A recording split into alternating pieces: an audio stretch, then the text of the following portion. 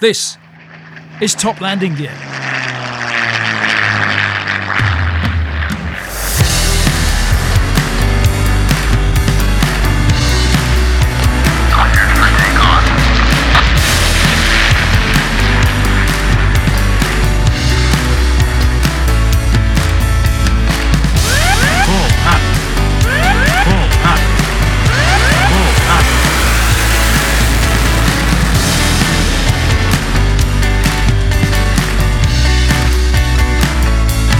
Hello and welcome to a brand new aviation podcast, Top Landing Gear. We'll be bringing you interviews with some of the biggest names and characters in aviation. We'll be doing outside broadcasts from the UK's major air shows and aviation events. We'll have access all areas to take you behind the scenes with the crews, the pilots and the people involved with some of the most exciting aircraft ever to have flown, from the Lancaster to the Typhoon. I'm Rob Curling, a former BBC television presenter and your podcast host. And with me will be James Cartner, a hugely experienced pilot who's flown anything from the 777 to the Hawk and the Puma. We've got the pop superstar and private pilot's licence hopeful, Roy Stride from Scouting for Girls. And someone who's going to be our historian, our statistician, who's also flown a Spitfire and just happens to be my younger brother, Jeremy Curling. Hello, this is Roy, and a quick note before the podcast begins. This was actually our pilot episode, which was recorded last year, so there are a few things which may seem a little bit out of date. Our first episode proper comes out next Tuesday. It's all about the Spitfire. But we love this episode so much, and the interview with John Hutchinson, which follows, is incredible. So we wanted to leave it in. If you enjoy it, please leave us a review on iTunes and subscribe. And, well, enjoy. This is Top Landing Gear.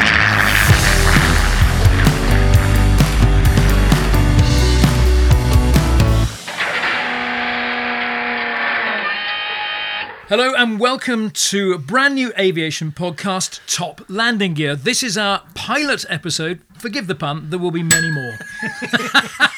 And that is our pun bell.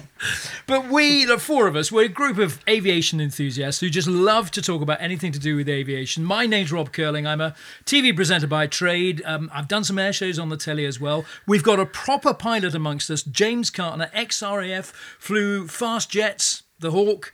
He's flown a Harrier once, never again. And then he went on to slightly slower beasts such as the Puma and the Wessex, and now flies for the airlines. James? Yes, that's correct. Is that roughly right? That is pretty much spot on. Thank you, James. And then we've got our pop star. Obviously, every podcast has to have a pop star. And we've got Roy Stride from Scouting for Girls. Hello. Who's just about to go for his private pilot's Literally license. today, I did my first flight. First lesson. It was a life-changing experience. More about that later. Oh, wonderful.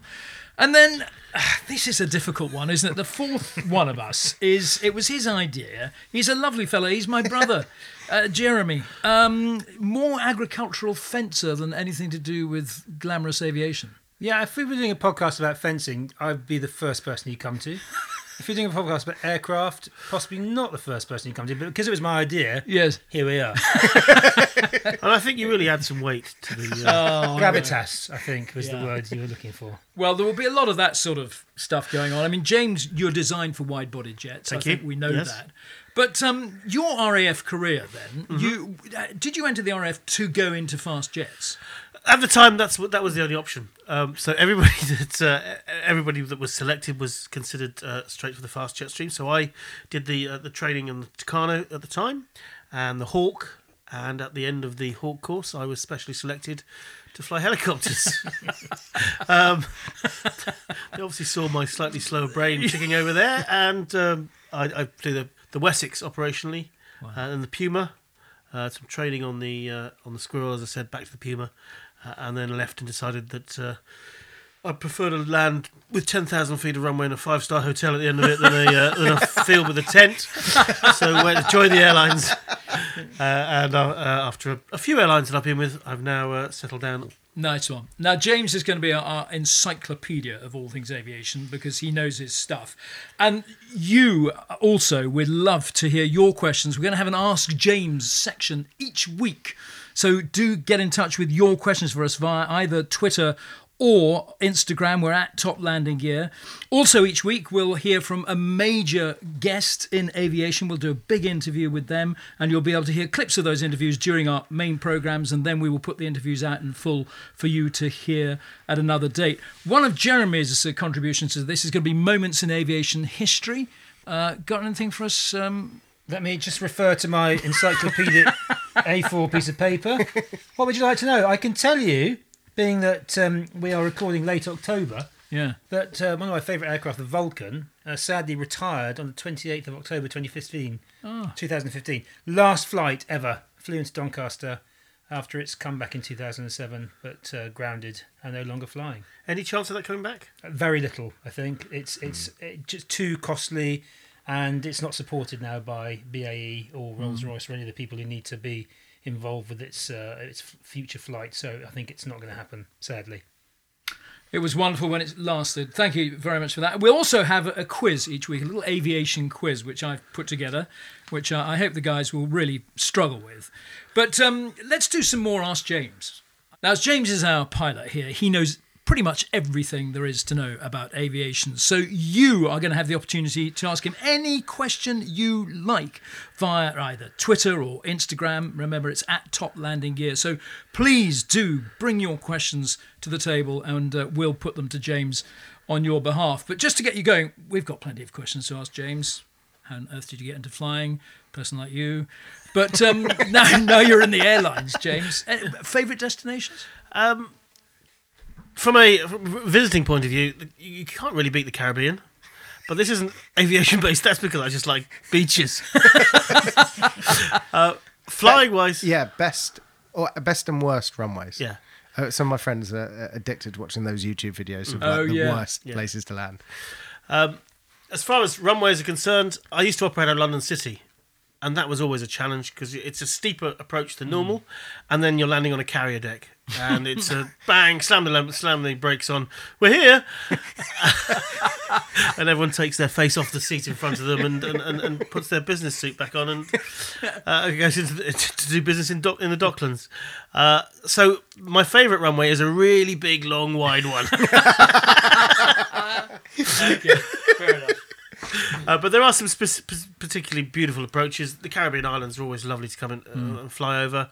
And you get a chance to really appreciate that. You really do. And while you are still doing your job, you're still flying the aircraft, but you do look out. And we're very privileged to be in the position to see some of the sights that we do see, not only in the aircraft toilets, but on the final approach as well.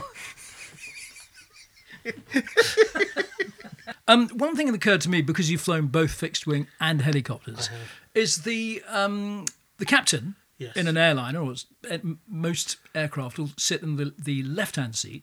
In a helicopter, right-hand seat. That's what. Well, the helicopters are generally operated from the right. The reason that a captain sits in the left and fixed wing aircraft goes back to early flying days, when the configuration of aircraft meant that it was easier aerodynamically to turn left than it was to turn right. It's to do with the prop wash over the aircraft. Traffic patterns were generally made with left-hand turns. When we started moving to bigger aircraft with two pilots, because the patterns were left-handed, it was always considered better for the captain to be sitting on the side of the turn, so he could see where the aircraft was going. This is almost interesting. Almost. We're getting close to interesting now. So that is why the captain sits on the left-hand side of the aircraft. Wow. When Mr. Sikorsky decided to invent his slightly weird rotary aircraft design, he tried sitting in the left and the right, and just found it easier to use his left hand on the collective, which is the power lever, and the right hand on the forwards, backwards, left and right cyclic stick. And so he decided that helicopters, or his helicopters, will be flown from the right. And that idea caught on, and that's why helicopters are generally flown from the right, and captains of fixed-wing aircraft sit on the left. That is, James, that is genuinely fascinating. But if you think about, particularly with Airbus aircraft now, which just have a little side stick controller, the captain will be operating that with his left hand, and we know people are predominantly right-handed. We've got two left-handers here, but are predominantly right-handed. So he's flying the aircraft, or she, with their left hand. That's correct. And this is one of the things, when you do your command training from first officer to be captain, the first 3 or 4 trips are teaching left hand to fly. So part of converting from right to left, which a lot of people forget about, is you actually have to fly with a different hand. Did you find it difficult? Yeah, I did. I find everything That wasn't difficult. a loaded question. Well, but you're very much stuck in the right-hand seat, so I'm not even sure you've had to come across that yet, have you, James? I was in the left once. Well, if you've got a question, which is slightly more interesting than that, you get in contact with us at toplandinggear@gmail.com. James, have you ever shot anything down? Not on purpose. How fast have you ever been? Fastest I've been was just over Mach 1, about 1.05. What On plane was skis? that? It was...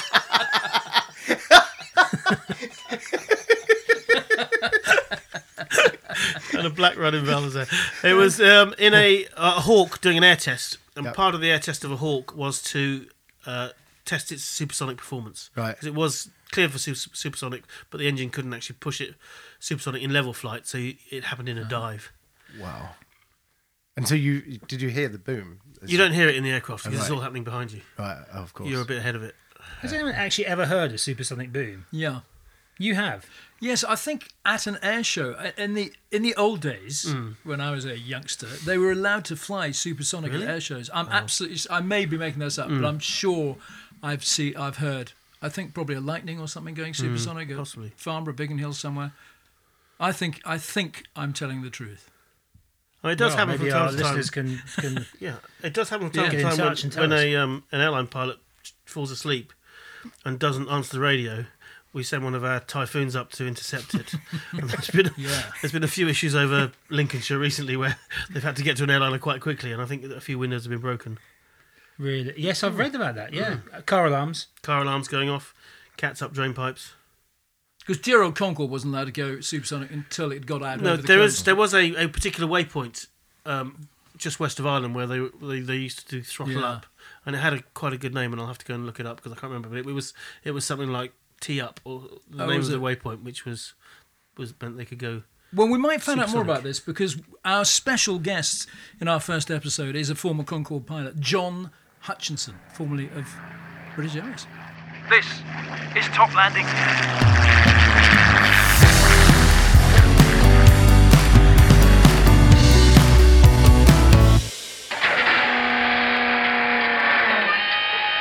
You loved that aeroplane, didn't you? I Still do. loved that aeroplane with a huge passion. And of course, what was also fantastic at that time, we always used to keep open flight deck doors. Yeah. I wasn't locked up on my flight deck, divorced from the customers. We used to keep an open flight deck door, Wow. and people would just sort of wander Yeah. up at will and come and visit us on the flight deck. And some pretty notable people, I would well, imagine. by definition, Yes. I guess, we carried some very, very interesting people. So I used to look down the passenger list and say, oh, I wouldn't mind meeting him or her, and issue an invitation and say, would you like to come up and watch the takeoff or watch the landing? And they I bet almost- no one refused, did they? Well, actually, funny enough, one person did. Who was that? Edward Heath. What was his problem? I don't know. Grumpy old chap. Was he? Was he? Even Oh, though. I think so. Oh. That was my feeling about Yeah. it. Yeah. But any sort of favourites or surprises amongst some of those passengers? Because you often, if it's a film star or someone, you have a view of what they might be like in real life, and it might be completely shattered when you Right, come to meet them. Or well, royalty. I've done a royal flight with Her Majesty the Queen and the Duke of Edinburgh to Washington and then down to Miami. This was in 1991. And then the royal party boarded the Royal Yacht Britannia. We positioned the airplane from Miami across to Tampa, and we had several days in Tampa watching the stately progress of the royal yacht around the Florida Panhandle. And the Duke came on with us back through Washington and then on to London. So that was a huge privilege. In terms of memorable people, I suppose one of the memorable ones was Lauren Bacall. Oh, wow. Muhammad Ali was Ah, somebody, I mean, he was just magnificent. yeah. And he was the most magnificent specimen of humanity you could ever see. And he was just delightful. He's funny, no sort of bombast about him at all. just a really nice chap. Yeah. I was very taken with him. Yeah. And of course, I've got a lovely story about Elvis Costello. Oh, right. Yeah. The only trouble with this story is Yes. it probably isn't suitable for public airing Broadcast. because it does involve the use of a Anglo-Saxon word beginning with F, and if you don't use that Anglo-Saxon word beginning with F, it loses the. Oh, loses really? the- Well, we can try it. I'm not sure if we've got a bleep machine, but maybe we should invest in one. Well, it was very. I'll tell you the story. Yeah. You can do what you like with it. It's just a wonderful story, actually. This is Top Landing.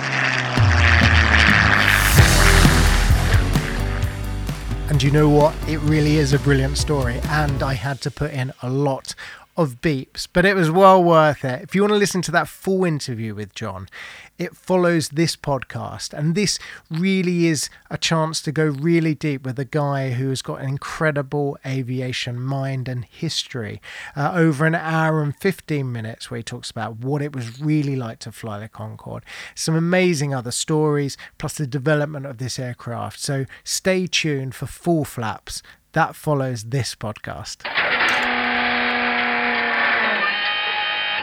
So that was just a clip of the interview I did with John Hutchinson. He's an old mate of mine from BBC Airshow days, but he's got so much love and passion for that aeroplane and talked so much more about it as well, the development of it and how he got into flying Concorde and indeed the future of it, but lots more he spoke about as well. Did you get a sense that he thinks that there's a future in supersonic travel? Yes, but very different, I think.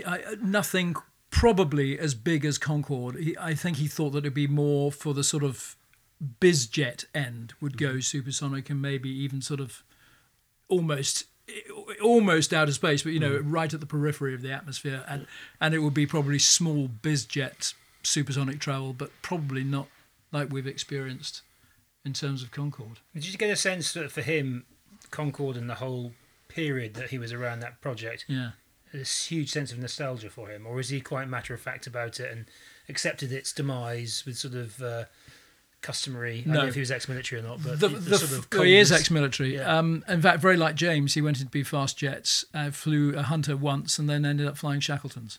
Got slower and slower, but he he's very emotional about it. His beautiful house in up near Cambridgeshire is just full of models of Concorde, beautiful models of Concorde. He's very emotional about that aeroplane and absolutely loved it.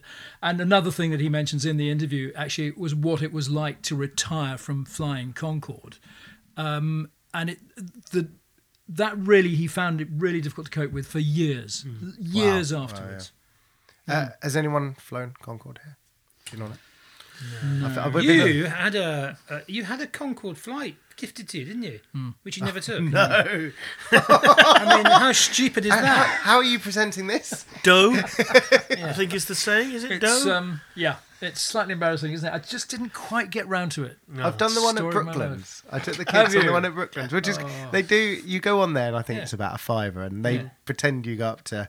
You go through the sound barrier and you sit in the it's very tiny good. little. It's really good. It's all there, and it's brilliantly done. The enthusiasts there are But there is a Concorde flight deck simulator there, isn't there, as well, at Brooklands now? really. I didn't know That's this was very there is. new because It is new, I think. Yeah. amazing. In fact, John you could- talks about that. You could in try the that instead of the Yeah. flight that Might have Good to. man. ridiculously didn't do. What I have done is walked on the wing of Concorde, and I have a certificate for that on the ground. not obviously. quite so impressive. No, but fewer people have walked on its wing than have flown in it. Do you know fewer people flew Concorde than have been in outer space? Yes, Which I think is an incredible That is statistic. insane. it is incredible, isn't it? That is. That can't be. It's That's true. true, Fewer yes. people have flown Concorde than the number of American flown in or flown Flown it, Flown it. Oh, okay. as in flight Yes. deck. Yeah. Oh, I did think that it was passengers. Yeah. There's other like, people how in many space. There's people floating around. I did ask John this very question, actually, and he said, well, let me think. He said about 400 people have flown Concorde. I said, 400? Yes, we used to invite people up to the flight deck, HRH, Duke of Edinburgh, he steered it once. I said, yeah, I don't think we're counting, with all due respect to HRH, I don't think we're counting, and the Shah of Iran. Obviously. No, it can't have been the Shah of Iran. Somebody else had a pole, which I understand is a phrase you pilots use. For But many he- things. But he's as emotional about Concorde as Roy is about the Cessna 172. I love the And Cessna. that is saying something. That is saying I something. think a few more people have flown Cessnas than. It's the most manufactured aircraft in the world. Is that Cessna right? 172.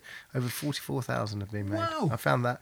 And I think number 3 is the Messerschmitt 109, and the Spitfire is number 5 with about 22. Well, I can tell you Hurricane. exactly from the book of knowledge on the table of knowledge. Sato. Stato, Supermarine Spitfire, 20,351. Wow. Concorde, 20. Gosh.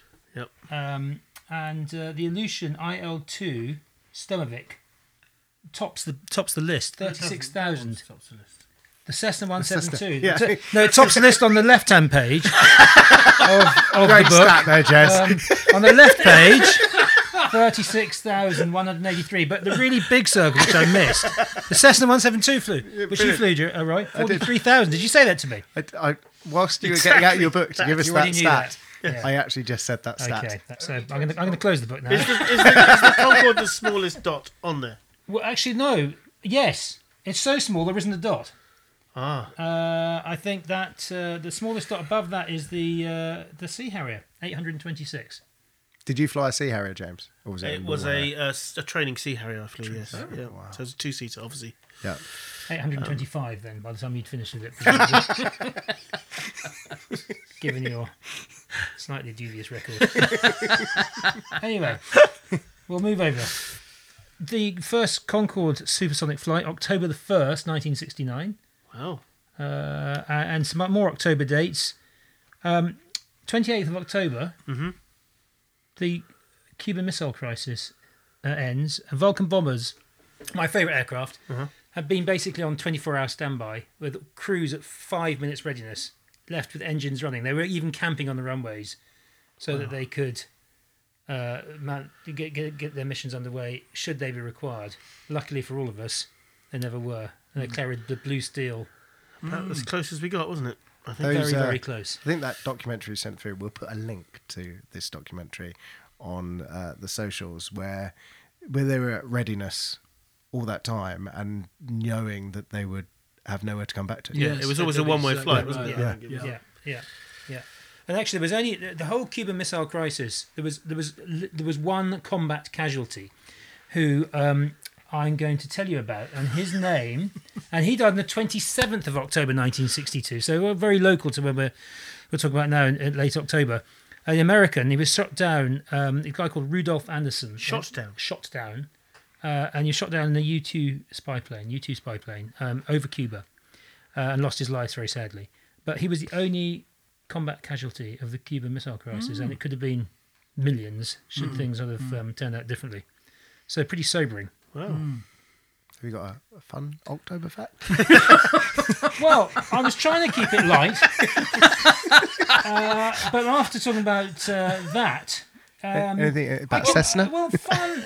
No Cessna facts at all. Right, okay. The I'm out. 1969, though, was a major year in aviation and space because it was Concorde's first flight. Yes. First flight of the Jumbo 747, Yeah. and also the man landed on the moon, wasn't it?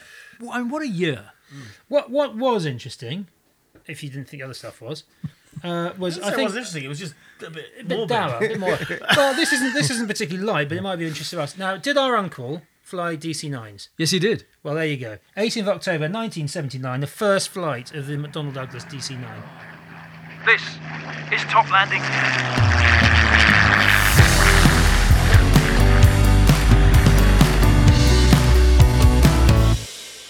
We're also going to have a weekly quiz for the guys here, which listeners, please join in and actually send in some questions because I'm having to research this quiz. So I'd love some questions for you. If you do send in the questions, please send the answers as well. So, guys, I think you've all got your own buzzers, have you? Yep. Can I use this one? Yes, you Yeah, can. okay, right. Roy's going to use that's the joke bell. When there's a pun, we ring I the bell. don't think I'm going to be using it. I feel there's well, you somebody might be. who might be. I thought 5 questions with bonus questions on offer as well about aviation related topics, and 1 non-aviation.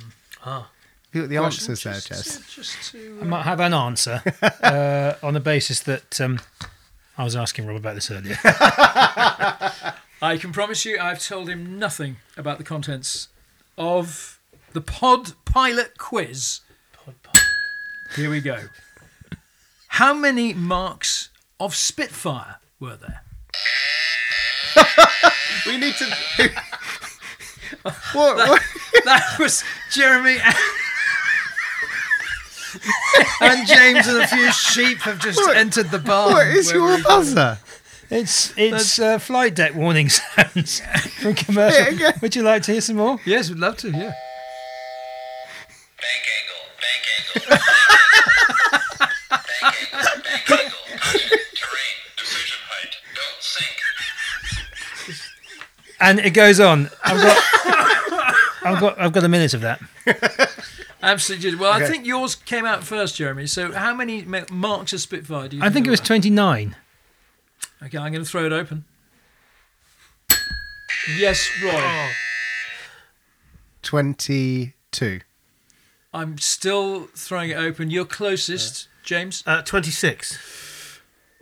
It's actually 24. Oh. So it's 24 marks of Spitfire. I mean, there were many sub-variants as well, but this covers Spitfire in development with the Merlin engine, the Griffin engine, high-speed photo reconnaissance variants, different wing configurations and so I on. think But adds up to 29. widely agreed is 24. Now, a little bonus question here. I wonder how many of you know the answer to this one. What type of aircraft were the Spitfire's first victims in the Second World War? What was the first aircraft to be shot down by a Spitfire? Yes, A James. Hurricane. It was a Hurricane. In fact, I think it was a few Hurricanes. Yeah, it was a few, yes. Do you know the story behind that? Well, they were out somewhere over East Anglia or something, and a returning patrol coming back from were surprised by these new aircraft coming to shoot them down. Very I good, believe. James. Yeah, sad story, but well done. You got that absolutely right. Okay, so James leads the quiz. It's 1-0-0. From January 2009, what did US Airways Flight 1549 become known as? 2009. US Airways Flight 1549. What year was this? 2009. 2009. Is it something political? No, it's not political. Sporting? Not sporting. Aviation? Aviation. Oh, hang on. Oh, hang on. Come on. You too late. Yes, James. James. I want to say Air Force 3 or something like that. No, incorrect. No, Jeremy, I think you were next to. Radio altimeter. That's a bit of a clue. That is a bit of a clue. Was it 2000? Was it? What was the number? 2009. What number was the flight? 1549. Was it 1550? What? Was what 1550? The flight, was it known as 1550? Did it move up one? No, it's not. It didn't at all. Okay. No, but your alarms should be ringing alarms. So what happened in 2009? What planes? Is it a plane that it went down, didn't it? It must have... It They had did. they had to rename the flight because it... No, it wasn't. They didn't have to rename the flight. what- it just became known as this. It was. Oh, a it's the pretty one which seminal- disappeared. Oh, the yes, one that, yes. Oh. Yes, James. Stop it! Stop pushing it. The Miracle on the Hudson. The Miracle on the Hudson is absolutely right. Great Well film. done. Yeah, The Miracle on the Hudson. Everyone who's listening to this will be going, what are these guys Yeah. presenting a podcast for? Not 1550 then. No, it didn't become 1550. Bonus point. Who was the captain? What was his name? Tom Hanks. Tom Hanks is incorrect, although I think you're absolutely right. Sully. Yeah, It was Sully. Chesley Sully Sullenberger. For an extra bonus, spell Sullenberger. Don't worry about that. And another little bonus. What type of aircraft? It was an Airbus 320. It was an A320. Well Didn't done. buzz. He didn't buzz. I know. No, Who gets the Airbus points there? A320. Correct. We could all have said that.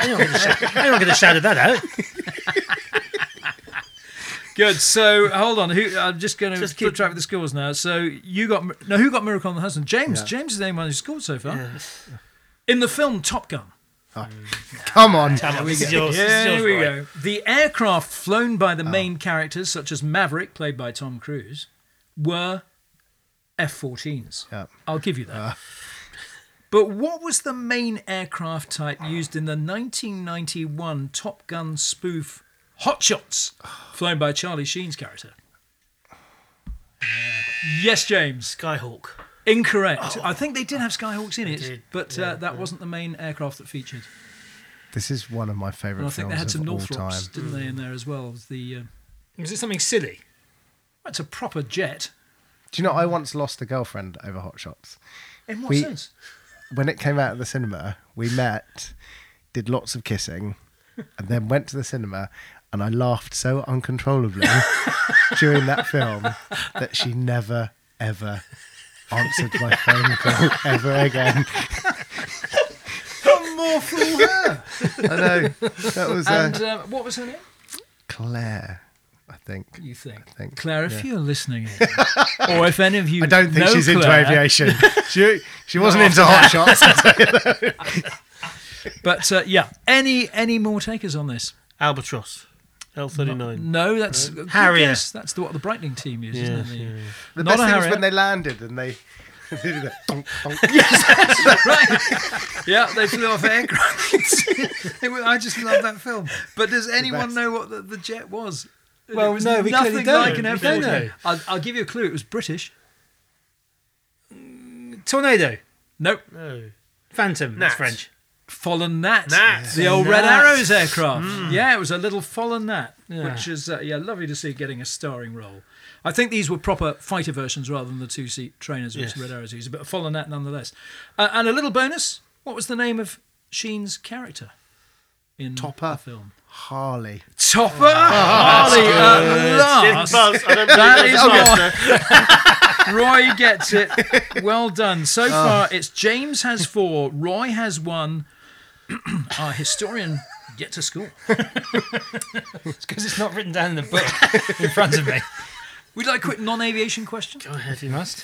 How many pips do you hear on the Greenwich time signal before the long beep at the top of the hour, as we say, on Radio 4? Yes, James. 5. Correct.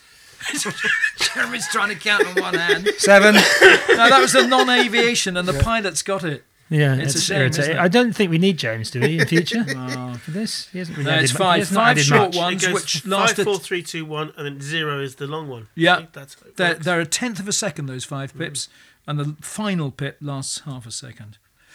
One more aviation question, or we Okay. can have loads more if you like. I think one. I think just one. Can we make it I loads? think just Can one. it be one we've already had, and then no one else gets the buzz? You should like this, Oh. Jeremy. Okay. What did Wing Commander Roland Roly Falk do at the 1955 Farnborough Air Show that was subsequently banned? Low, too low, flaps. Too low, gear. Too low, terrain. Which is it? It's all of those. He barrel rolled a Vulcan bomber You are absolutely correct. in Well his suit. done. Well, he was wearing a suit, I was he? believe he was wearing a suit. Isn't that lovely? Yeah, he barrel rolled a Vulcan. He was severely rebuked, apparently, because performing aerobatics in an aircraft weighing 69 tons and with a 99-foot wingspan was not the done thing. Isn't that lovely? Just not the done thing. It was regarded as showing off. Not very British. I agree. Well done. So our clear winner for the pilot pod, James, is 1, 2, 3, 4, 5. Jeremy got 1 and Roy got 1. Well done. Is there a prize? You get to come back with your buzzer. Possibly. It's only a pilot. Yeah, we are opening this up to the general public, so they can vote you off if they like. But I think that's all for our pilot quiz. Thank you very much for listening. And remember, you can send in your questions to James for Ask James. Use our Twitter handle. Use Instagram. It's at Top Landing Gear. And we're also on email as well at toplandinggear At gmail.com. at gmail.com. Thank you very much, Roy. Thank you, Jeremy. Thank you, James. Thank you for listening. And we will be back with the real thing sometime early in 2020. Keep an eye on your social media. This is Top Landing Gear.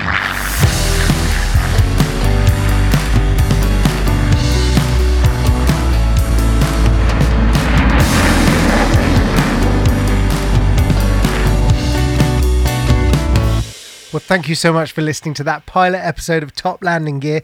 And you don't have to wait for the next episode because the full interview with John Hutchinson is available right after this podcast on what we like to call Top Landing Gear Full Flaps, the full unedited interview.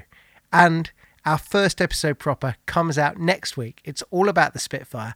And there we have an interview with Jim Schofield, the chief pilot at the Boltby Academy down in Goodwood, where he gets to fly a Spitfire every day. And on top of that, he's flown over 100 different types of aircraft, including being a test pilot for the F-35. The interview is fascinating. It's a great episode. We look forward to seeing you next week, so please subscribe. Please leave us a review. And until then, take care, keep safe, and we'll see you soon.